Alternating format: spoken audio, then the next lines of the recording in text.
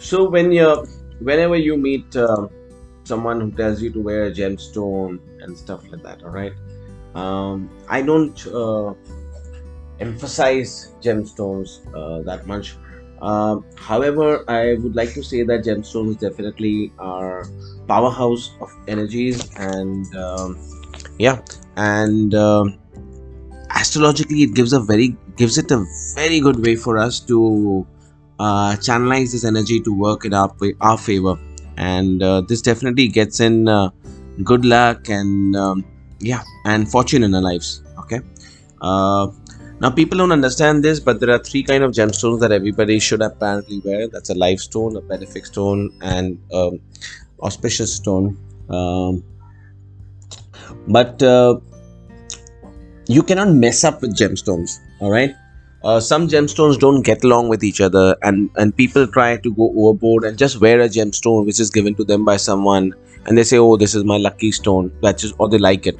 It's okay to wear a gemstone that's given to you by someone. All right. But you should purify it before you wear it, and does it suit you or not, you have to see this.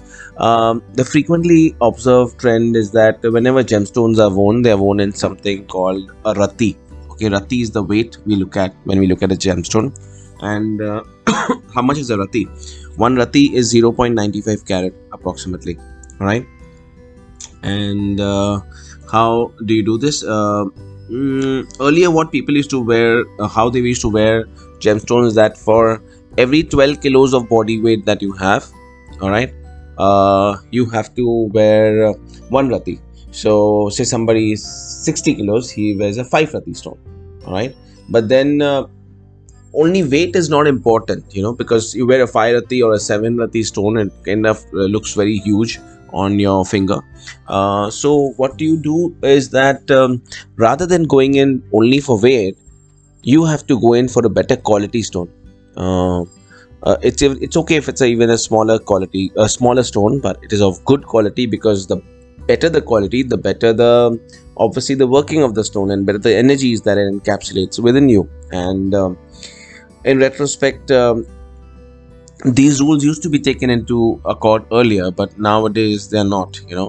It's like this. Earlier, what happens is that whenever we offer prasad to a god or a deity that we believe in, they were governed by three factors. Okay.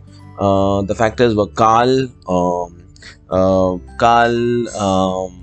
Desh, and also Patra. Let me put it like this. Earlier, whenever we used to give something, we used to say Sawa Rupaya, 1.5 Rupaya, Sawa. 1.25. 0.25 was supposed to be a very, very auspicious number. So, Prasad was always given in the denominations of 1.25 or 2.25. But now we understand these denominations have no value. Hence, Prasad is offered as current denomination. Kal is current denomination of a particular country, which is Desh. Okay. And as per the capacity of the individual, which is called Patra. So I can give 1.25, but you are maybe capable to giving 1,25,000.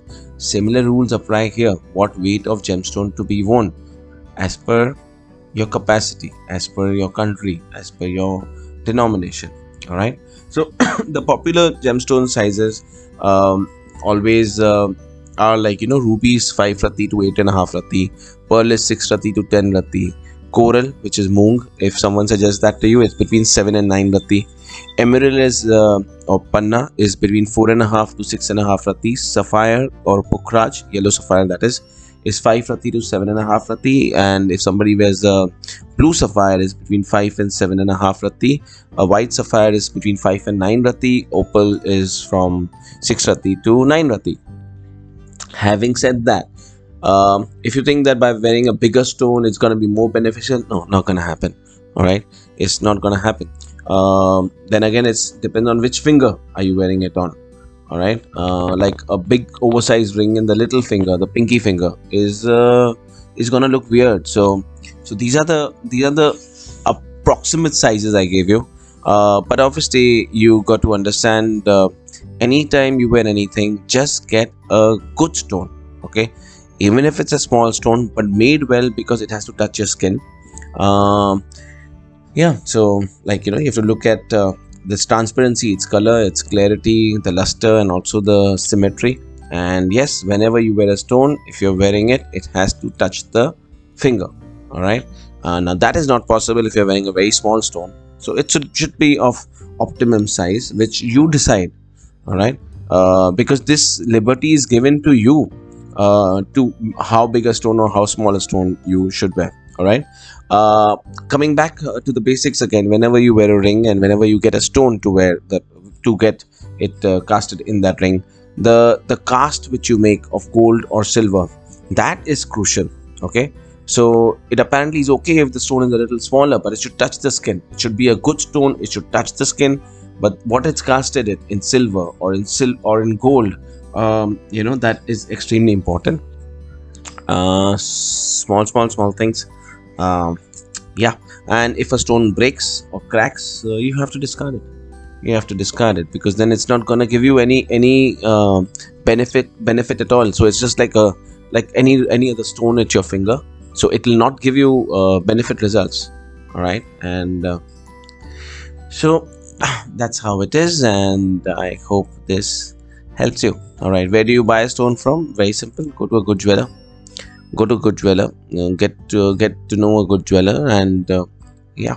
And but always, before you wear a gemstone, it's extremely important to try it first by keeping the stone under your pillow and then seeing how it is. Only after that, are you sleeping well, are you getting bad dreams? If it is, then don't get the ring made. Okay.